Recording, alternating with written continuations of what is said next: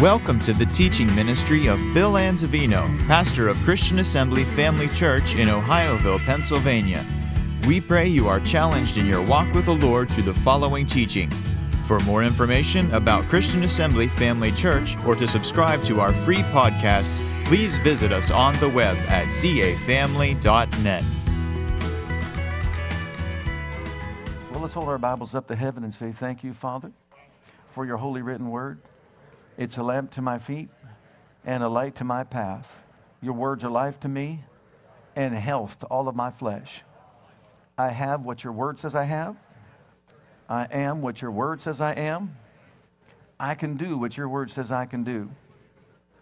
Holy Spirit, anoint my ears to hear, my heart to receive, and my mind to be open to the knowledge of the truth that makes me free. Quicken me according to the word. Change me from glory to glory, and I boldly say, I will never, ever be the same again in Jesus' precious name. Amen. Praise God. Thank God for his holy written word that reveals to us the living Christ. Before I really get into our study this morning, we're going to talk about true freedom. As already mentioned here through the presentations, I just want to read to you all about what we're celebrating on the 4th of July. During the American Revolution, the legal separation of the 13 colonies from Great Britain in 1776 actually occurred on July the 2nd, when the Second Continental Congress voted to approve a resolution of independence that had been proposed in June by Richard Henry Lee of Virginia, declaring the United States independent from Great Britain rule. After voting for independence, Congress turned its attention to the Declaration of Independence, a statement explaining this decision, which had been prepared by a committee of 5 with Thomas Jefferson as its principal author. Congress debated and revised the wording of the Declaration, finally approving it 2 days later on July the 4th. A day earlier, John Adams had written to his wife, Abigail, in his little letter, this is what he said. The second day of July 1776 will be the most memorable epoch in the history of America. I am apt to believe that it will be celebrated by succeeding generations as the great anniversary festival. It ought to be commemorated as the day of deliverance by solemn acts of devotion to God Almighty. It ought to be solemnized with pomp and parade, with shows, games, sports, guns, bells, bonfires, illuminations, from one end of this continent to the other, from this time forward forever. Adams' prediction was off by 2 days. From the outset, Americans celebrated independence on July the 4th, the date shown on the much-publicized Declaration of Independence, rather than on July 2nd, the date the resolution of independence was approved in a closed session of Congress. He was a prophet and didn't know it. And we have ever since been celebrating the 4th of July the same way, with all the pomp, all the illuminations, and all that. And so it's a privilege and an honor for us to live in such a great land. Amen. In your notes, John chapter 8 is going to be our opening text, and we want to talk about the true freedom that we have that's found only in Jesus. True freedom. Jesus is speaking. He says to those Jews, now notice this expression, which believed on him. And here's what he said, if you continue in my word, then are you my disciples indeed, and you shall know the truth, and the truth shall make you free. Notice, if you continue. Why did he say that to these particular individuals? Because they all said they believed on him. But I'm believing that he knew that once he got in depth as far as what he wanted to teach them, some of them might change their position, which you'll find out that it happened. But we have been blessed to be born in the United States of America, to live in such a land that we live in. We call it the land of the free, the home of the brave. And we know that it's free because of all the divorces that are taking place.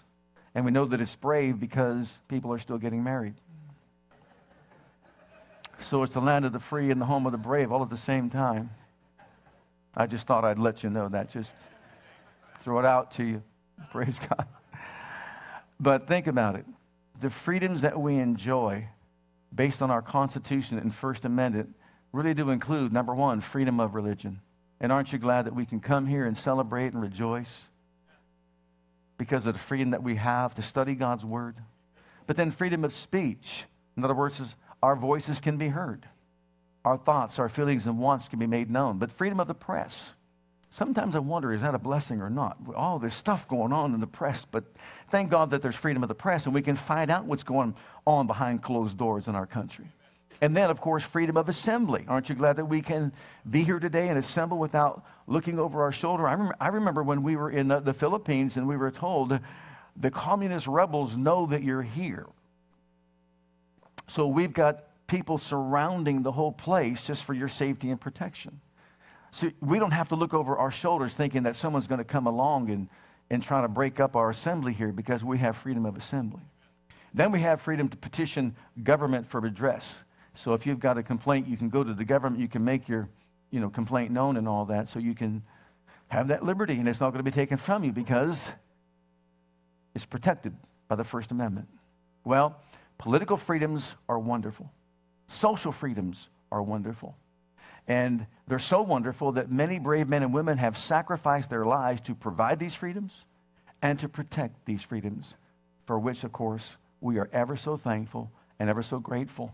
And I'm believing at the sound of my voice right now, there are many here in this congregation today that served our armed forces and were willing to lay down their lives to protect this freedom that we all enjoy. Am I correct? So would you stand if you're here today and that you served in our armed forces and you were willing to lay down your life, praise God, to protect our freedoms and liberties? We thank you. We thank you. We thank you. We want every opportunity to thank you, praise God, for your service to our country. Praise the Lord. Josiah, you might as well stand too, because you're heading off in that direction. We thank the Lord for your life. Amen. Praise God. We thank you. As wonderful as political freedom is and social freedom is, Jesus was speaking to these individuals about a freedom that is far greater. Far greater. Why? Because these freedoms are temporal. As long as you live on the earth, you can enjoy those freedoms. But there's another freedom that is eternal. It is spiritual. And that's what Jesus was referring to and talking about. And you would think that these individuals, after hearing him make such a declaration, and seeing all the miracles and all the signs and the wonders, because he did tremendous works before he had this dialogue with these people, you would think that they would inquire and say, Lord, what freedom are you talking about? Please teach us, instruct us, help us to understand and know. But no, what they wanted to do after the dialogue was stone him. Think about this. They got involved in this conversation. He introduces them to the subject of freedom, a greater freedom, and all of a sudden they bring up Abraham. They bring up other things. And finally, since they brought up the subject, he says, look, Abraham saw my day, and he was happy. Oh, they were floored by that statement. And they said, what? You're not even 50 years old. You tell us you had a dialogue with Abraham? Are you kidding? Who do you make yourself? And he says, well, before Abraham was, I am. And look at John 8:59, how they responded to that. Then they took up stones to cast at him. But Jesus hid himself and went out of the temple, going through the midst of them, and so passed by. Have you ever read that verse and said, now how did he do that? I'm looking at this congregation right here, and I'm thinking, I make a statement that you want to stone me over. And you all have rocks picked up and you're ready to go. But I just walk right on through the midst of you and just pass right on by. That had to be a manifestation of the Holy Ghost that probably translocated him from one place to the other place to avoid the stoning that they were ready to lay on him. But notice this. These individuals had the great I Am standing right before them, ready and willing and able to teach them how to achieve and experience the greatest freedom that could ever be made known to mankind. And what do? They get upset with him, they want to stone him, and they walk away. Well, beloved, we're not that way. We want to know about this true freedom, don't we? We're willing to listen to what he has to say. Now, he taught them some other things up to this point, and some of them were hard for them to hear. But apparently here, they couldn't take this. They couldn't stand it. But we want to talk about it. In that verse, John 8:31-32, Jesus said, you've got to continue in my word. And how does that speak to us here this morning? We may know what the word says, but we've got to continue in it. We got to keep hearing it over and over and over and over again. Why? You don't get it all the first time. You don't get it all the second time. We don't get it all the third time or the fourth time. And beside all that, you've got to keep on and keep on and keep on, because man doesn't live by bread alone, but by every word that proceeds out of the mouth of God.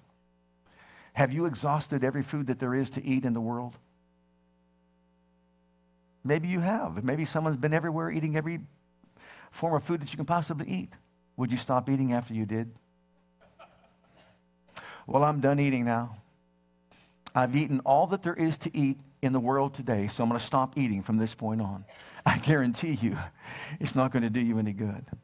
No matter how many times we read this Bible, no matter how many times we study certain subjects, we can always get more and more and more. And if we think that we've exhausted everything, keep studying it, because you know what? It's like energy. It's like charging up your battery so you can use it on your phone. And I guarantee you, some young people, they don't let their batteries run out. Okay, number one, true freedom is found in knowing and also continuing in God's word. I need to know what Jesus has to say, because you see, he offered the information. And the word know there, you've heard me say this before, but it bears repetition here because it's a powerful word. Know, to know, is the word epignosko. And what it means is knowledge that perfectly unites the subject with the object. It's not just knowing about the donut that you ate this morning. You see, the donut was one of those Long Johns with the maple on top and the white cream on the inside. And you called up Max one day and said, I like the way you use that cream. What's in that cream? Tell me exactly all the ingredients that you use to make that wonderful donut. Or you might like the apple fritters or the this or the that or whatever. And you know everything about what's in that. And you sit there and you look at that donut. You may know what's in it, but you don't know it. You won't know it till you put it in your mouth and you savor its taste. And it just begins to melt in your mouth, and it feels so good if you like that kind of a donut. I'm making myself so hungry. It's unbelievable. Save me one rose. Save me one. See, knowing it means I put it in my mouth and I tasted it, and oh, was it so good. See, that's the difference. It's like electricity. You can be an electrical engineer and know all about it. He's not talking about that. It's when you put your fingers into the outlet and your hair goes whoop, like that. Now you know electricity. So if you continue in my word, you will come to the place that you enter into a oneness with it. You experience it.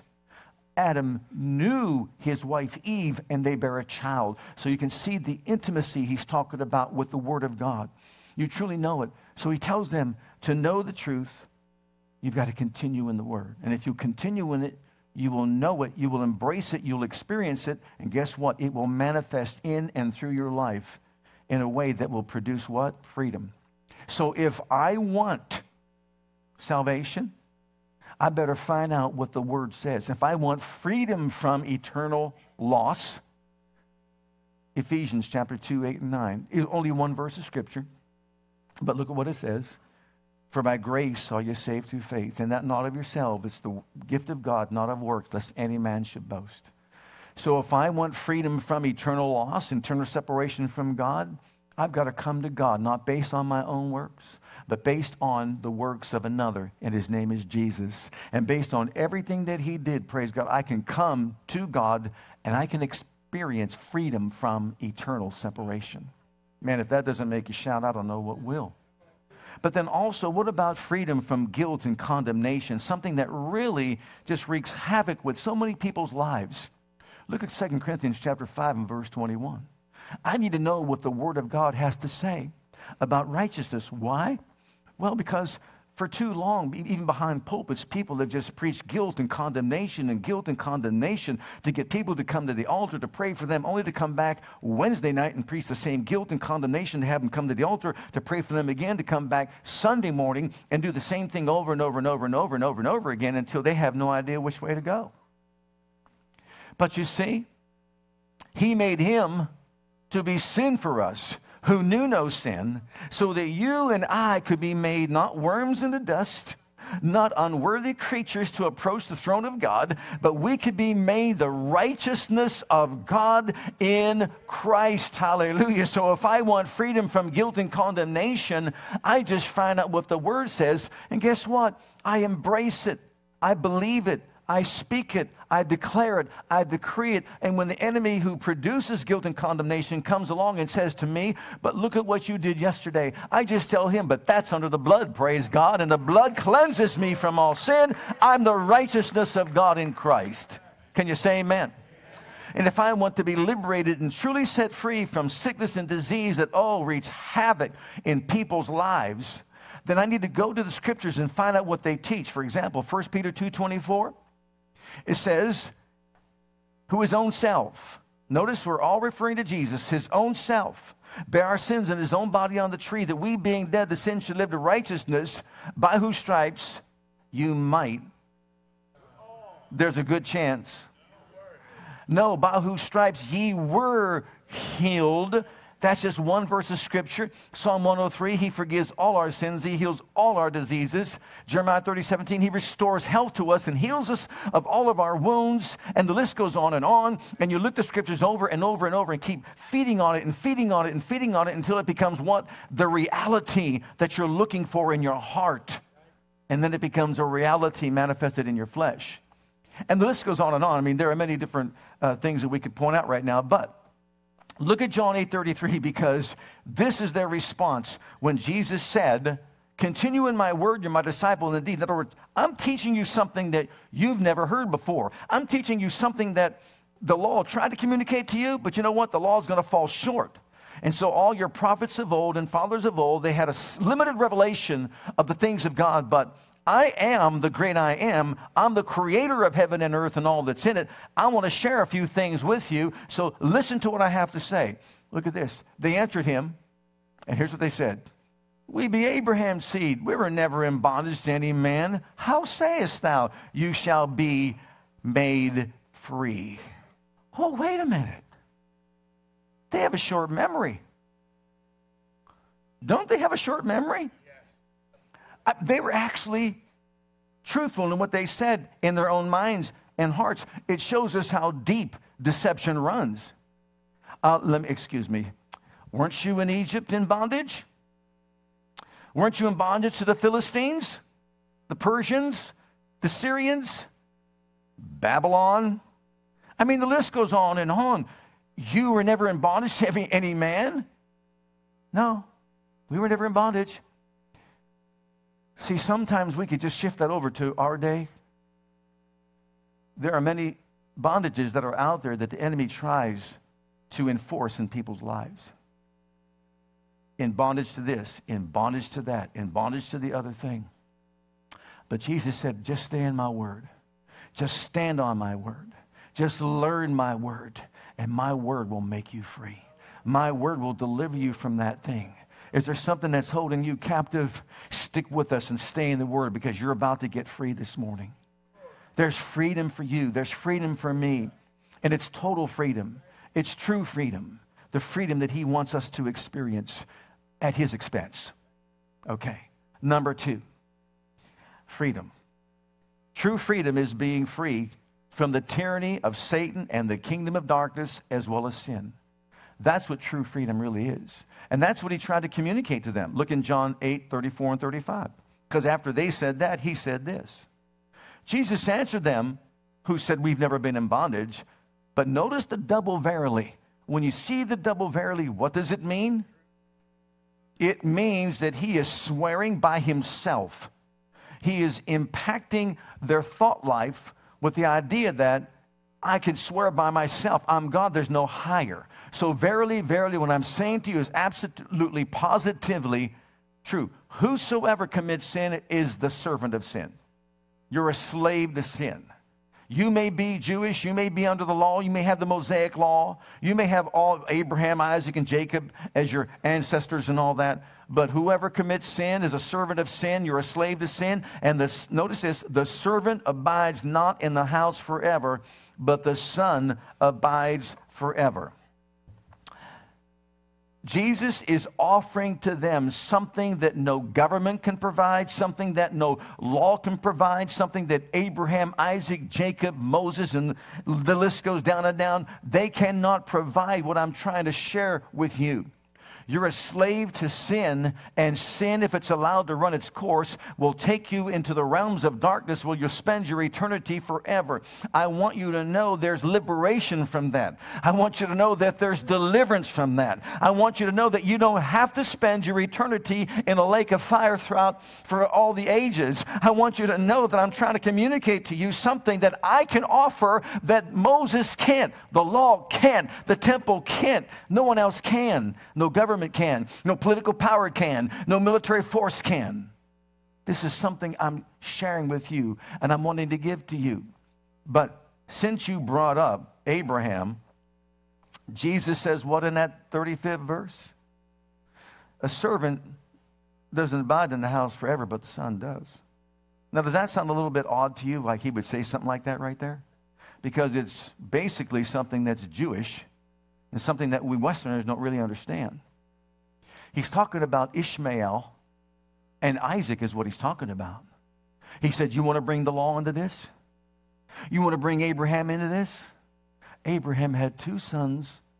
One was born from a slave and one was born from a free woman. So to give us the full picture, let's read Galatians chapter 4. This is from the English Standard Version of the Bible. Let's begin with verse 21 and read this because Paul picked up on this, and this is what Paul was referring to, and this is what Jesus was trying to communicate to them. Your law's not going to save you. Ishmael's not going to save you. Isaac will. Type of Christ. Tell me, you who desire to be under the law. One represents the law, the other represents grace. Do you not listen to the law? For it is written that Abraham had two sons, one by a slave woman and one by a free woman. But the son of the slave was born according to the flesh, while the son of the free woman was born through promise. Now this may be interpreted allegorically. These women are two covenants, the old and the new. One is from Mount Sinai, bearing children for slavery. She is Hagar. Hagar is Mount Sinai in Arabia.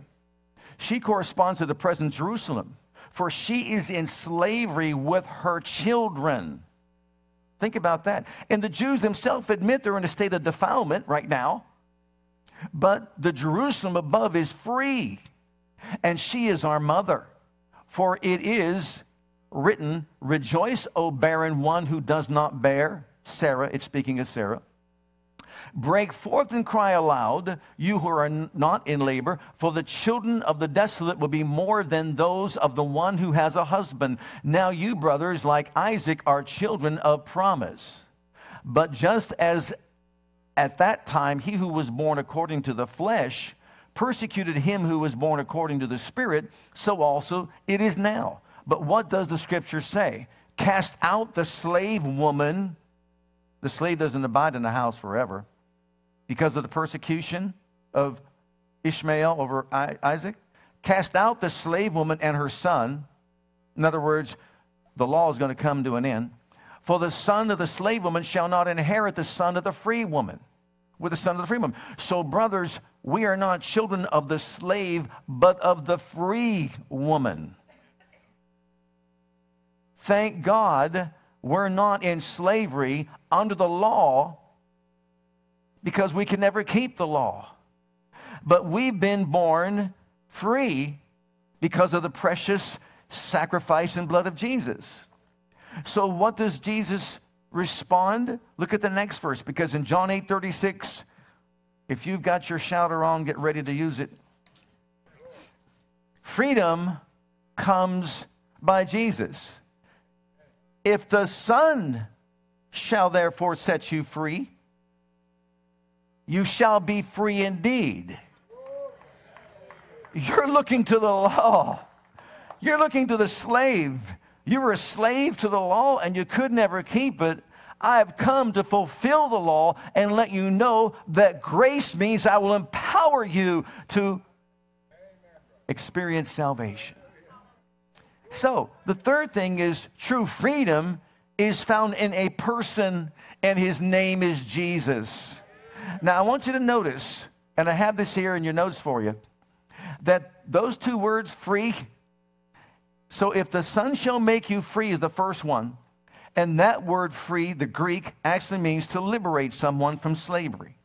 Just like someone's in slavery and someone comes out and liberates them, pays their ransom, buys them or whatever, but then delivers them and sets them free. The Emancipation Proclamation declared that slaves were made free and they were allowed to walk free.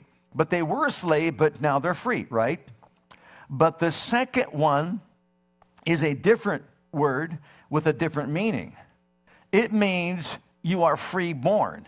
It means you've never been a slave. It means you aren't a slave. It means, praise God, that Jesus was saying that I will see to it that, number one, I liberate you from slavery. You were a slave under the law, a slave to sin, slave to Satan, slave to his kingdom. But I'm not going to leave you that way. When I get done with you, I am going to so liberate you, it will be as if you were never a slave. I will blot out the fact that you were a slave, and I will produce within you that which is freeborn, like as it never existed whatsoever at all. So if any man be in Christ, he's a new creation. Old things have passed away, and everything's become brand new. You've never been a slave. You aren't a slave, praise God. That's why when you hear a preacher say, I'm just so unworthy, stop him right there. What do you mean you're unworthy? You're looking at who you were before you came to Christ. You were unworthy, but when you came to him, he took you with his blood. He washed you in his blood. He made you whiter than snow, and he removed everything from you that called you a slave. You're not a slave. You're a son. And if the Son makes you free, you're free indeed. See, only Jesus has that power to redeem us that way and free us that way, to liberate us that way from our past, to just blot it out and make us new creations. So, Jesus is, number one, the source of our freedom, of true freedom. He is also the scope of our freedom and the sacrifice for our freedom. And I want to close with those three thoughts. Number one, Jesus is the source for our freedom. Thank God that he has set us free. Look in the book of Galatians chapter 5 and verse 1. And again, this is from the ESV. For freedom, Christ has set us free. And remember, we just read chapter 4, the last verses, where he talked about the allegory between Sarah and Hagar. And now he says this in verse 1 of chapter 5. For freedom, Christ has set us free. Stand firm, therefore, and do not submit again to the yoke of slavery. Don't be a slave to sin, because you see, you've been given power over sin. You've been given power over the law. Look, I, Paul, say to you that if you accept circumcision, which is getting back under the law, Christ will be of no advantage to you. So in other words, they were to set aside the law and realize that Jesus fulfilled it, and now in him they are completely delivered and set free, and that his righteousness will be basically imputed to them, and they become the righteousness of God in Christ, and now they're to stand fast in the liberty wherewith Christ have set them free.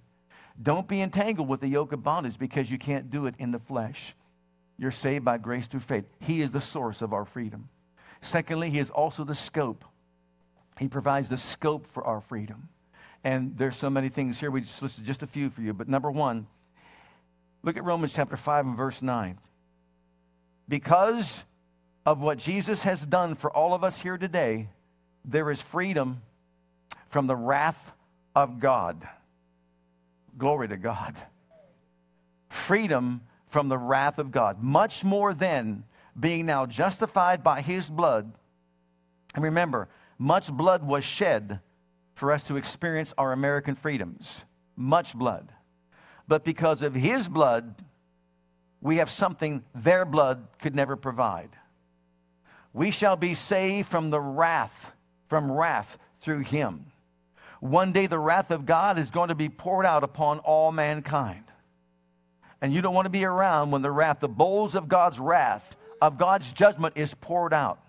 That's why I truly feel sorry for those that say, let me see, pre-trib, mid-trib, post-trib. I believe in post-trib because I believe the church is going to have to go through the tribulation period. You know what I say? Bye.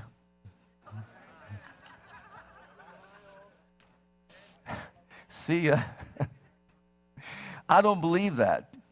Because we, washed in the blood of the Lamb, praise God, have been delivered from the wrath that is to come. We are not going to be ones who suffer the wrath of Almighty God.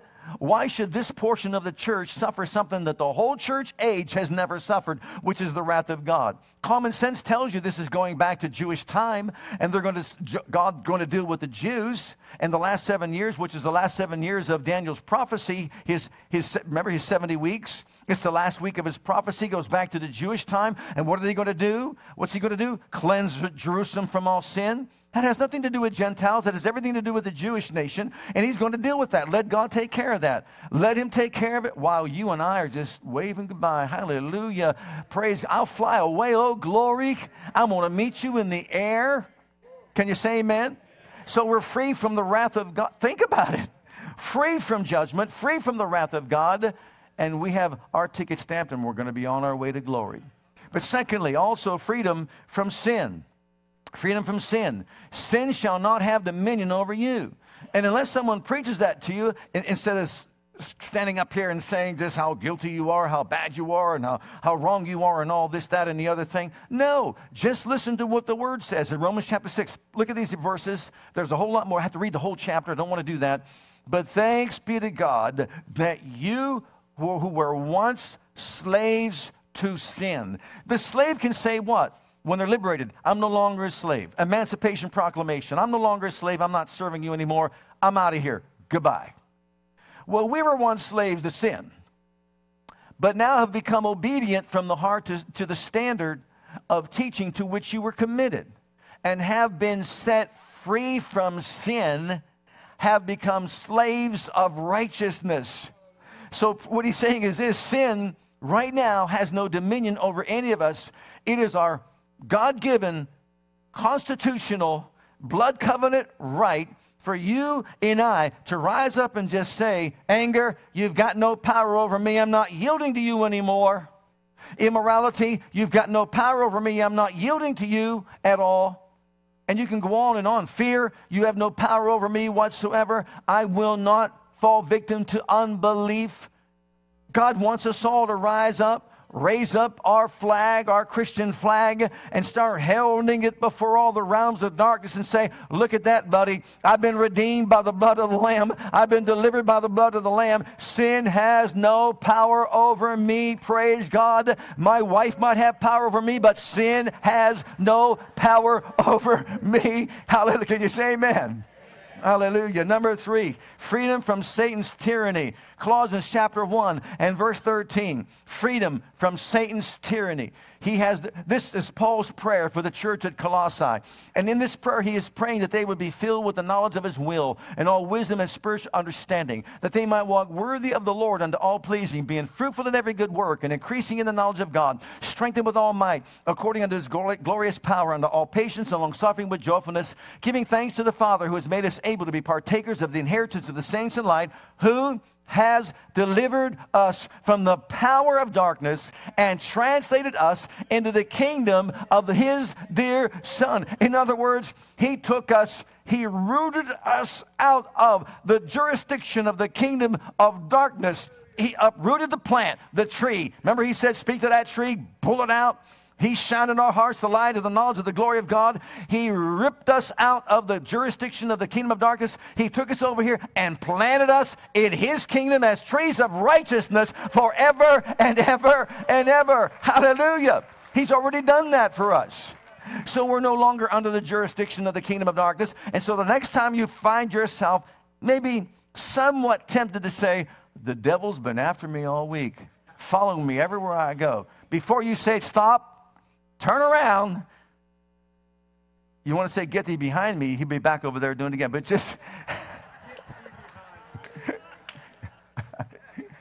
it's been a long day yesterday, but stop right there and just say, no, I'm not even going to admit it. You have no power over me. None whatsoever. I don't belong to your kingdom, and you cannot run roughshod over me any longer. I'm taking my stand, praise God. Now, circumstances come your way, but don't give him any credit whatsoever. Just declare it. I'm free in Jesus' name. Freedom from condemnation. We talked about that a little bit. Look at Romans chapter 8 and verse 1. There is therefore now a little bit of condemnation. What translation do you have? There is therefore now how much? How much? No condemnation to them who are in Christ Jesus, who walk not after the flesh, but after the Spirit. Don't let your flesh tell you that you're condemned. Don't let your flesh tell you that you can't serve God. Don't let it try to dominate your life, your thinking, and your actions and your behavior. Stand right there and just say, oh, flesh of mine, I submit you to God in Jesus' name. I submit you as a living sacrifice to God. I'm going to, if I need be like Paul said, I'm going to beat you up with the Word of God. I'm going to beat you up with the righteousness of God. No, as far as I'm concerned, there is no guilt nor condemnation because the blood of Jesus sets me free. And then verse 2 is the next one. We're free. You talk about true freedom. We're free from the law of sin and death. There is a law set in motion by Adam in the very beginning called the law of sin and death. Man would have never died from the very beginning, but because of him, and I'll tell you what, whenever I say that, and Andrew asked me all these questions about why this, why that, whatever, I said, hey, it's Adam's fault. He goes, Adam, he gives him that hand. Adam, the law of sin and death was set in motion by Adam, but the law of spirit of life in Christ Jesus has made us free from the law of sin and death. Can you say amen? It took 4,000 years to accomplish, but guess what? He did it, praise God. So true freedom is we're free from the law of sin and death. And death has no power of us. Death does not have the final say. You say, but aren't you going to die? Yeah, but guess what? I'm coming up out of the grave. I'm coming up with the same body glorified and look just like his. Praise God Almighty. Hallelujah. And then there's freedom from this. I love this, from the curse of the law. Look at Galatians chapter 3 and verse 13. We are free from the curse of the law. Christ redeemed us from the curse of the law, being made a curse for us, for it is written, cursed is everyone that hangeth on the tree, that the blessings of Abraham might come on the Gentiles, that we might receive the promise of the Spirit through faith. So what Paul's telling these people is, look, you've been free from the curse of the law. Deuteronomy 28 tells us the curse of the law. It includes you're cursed in this, cursed in the city, cursed in the field, cursed in the basket, cursed in the store, cursed, everywhere you go, cursed in the fruit of your body. And the list goes on. Every sickness, every disease, known to mankind, unknown to mankind, whether it's named or named, whether it's unknown or unknown, if it's whatever, if it's known or not, whatever sickness or disease, you and I have been legally redeemed from by the blood of Jesus Christ. That's true freedom. But for it to be a reality, we've got to enforce it. We've got to learn it. We've got to know it. Ye shall know the truth, and the truth shall make you free. So in other words, we should be laboring, working hard to get to the place that we really understand, know, and experience these truths of our freedoms. Amen? Praise God. All right. And then finally, Jesus sacrificed his life for our freedom. So he is the source, scope, and sacrifice for our freedom. He's the sacrifice. Look at 1 Peter 1:18, 19. For as much as you know that you were not redeemed with corruptible things as silver and gold from your vain conversation received by the tradition from your fathers, but with the precious blood of Christ, as of a lamb without spot, without blemish, and without spot. As I said earlier, much blood was shed to secure the freedoms that we enjoy, our First Amendment rights. Revolutionary War. There's stories about the signers, and you know what? I was going to use this, but I don't want to throw anything out there that's not 100% factual. Because I was reading some articles, and you can't believe everything on the internet. You realize that. I was reading some articles about these 56 signers of the Constitution and how many were captured by the British, many were tortured before they died, many were in prison and all that. And I'll tell you what, it makes a good, message if you want to declare that. But as I studied to find out whether or not all these things were true, I found out that they're not true. Now, some suffered some hardship along the way, but not what was stated. So if it's not factual, if I don't know it's 100% true, I don't want to throw it out. But they did have a hard time. But the Revolutionary War, much blood was shed. And from that time on to the 16 million people that have really fought to defend our freedoms and liberties, from what I read, over 1 million died or gave their lives for it. Imagine all the bloodshed that took place in order to provide freedom for us politically, socially, racially, and the list goes on and on. Thank God for the blood that was shed, right? Thank God for the lives that were given. But all that blood will never be able to provide the freedom that we have in Christ Jesus our Lord. That's not temporal, but that is eternal, that will follow us throughout the eternal ages when we enter into the kingdom of God and experience, praise God, the fullness of the inheritance He secured for us by His blood. Oh, thank God for the precious blood of Jesus Christ that washes whiter than snow. You see, His blood, I love this, was the perfect blood type. What's your blood type? I get calls from the Central Blood Bank all the time because I give blood there. All the time because they like my blood type. For some reason, they like my blood. They want a lot of it. I get calls all the time. They want my blood. They want my blood. We need your blood. We need your blood. I need some too, I tell them. Can I have a little for myself? But it's your type. We like your blood type, okay? Of all the blood types that exist in the world, in the realm of humanity, one blood was sufficient to cleanse the blood out by His blood, every person that has ever violated any law of God. One blood type, all humanity is served. The blood of Jesus Christ. All right.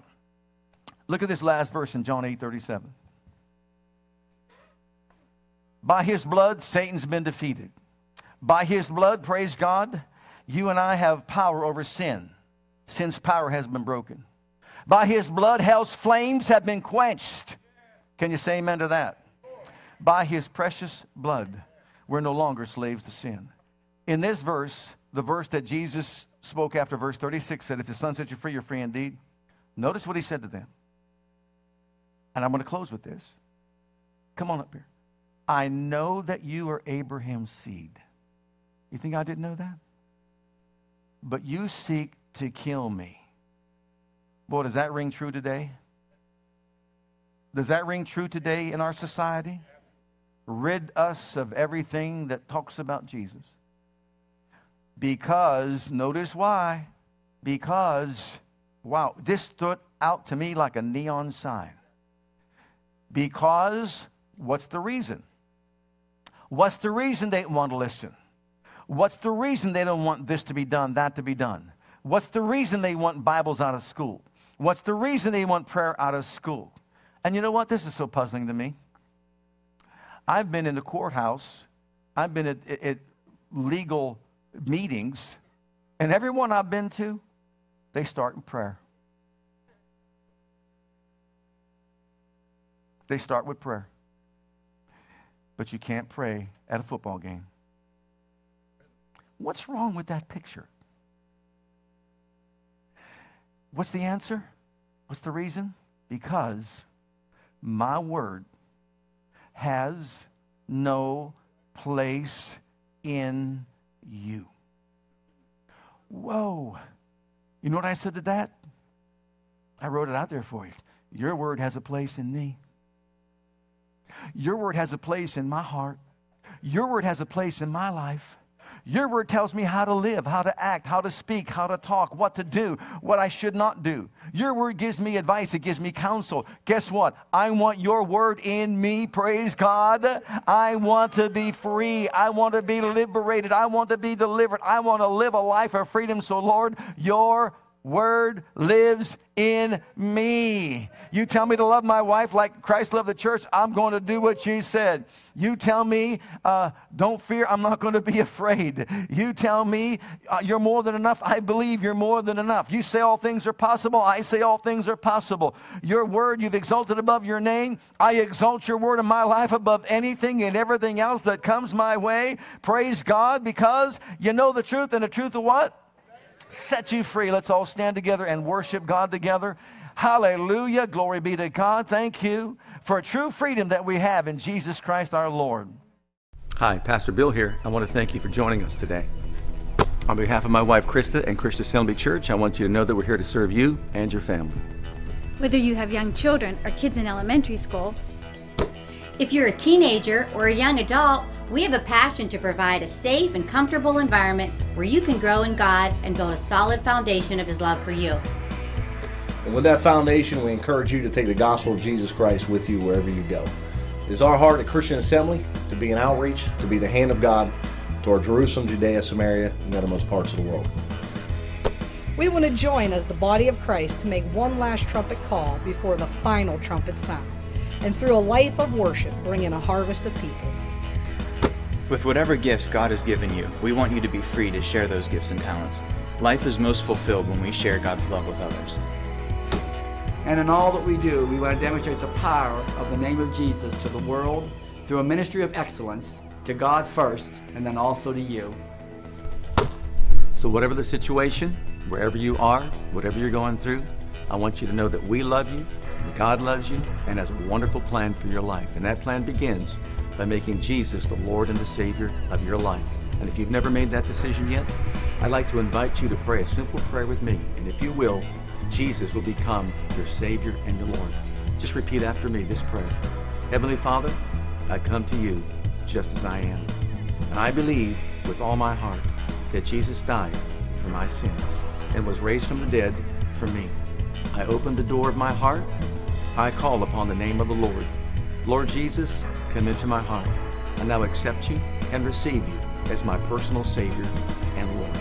Heavenly Father, I have called on the name of Jesus. I'm now your child. In Jesus' name, amen. Now, if you prayed that prayer with me, I encourage you to get into a good Bible-based church where you can learn to grow in your Christian faith and experience. God bless.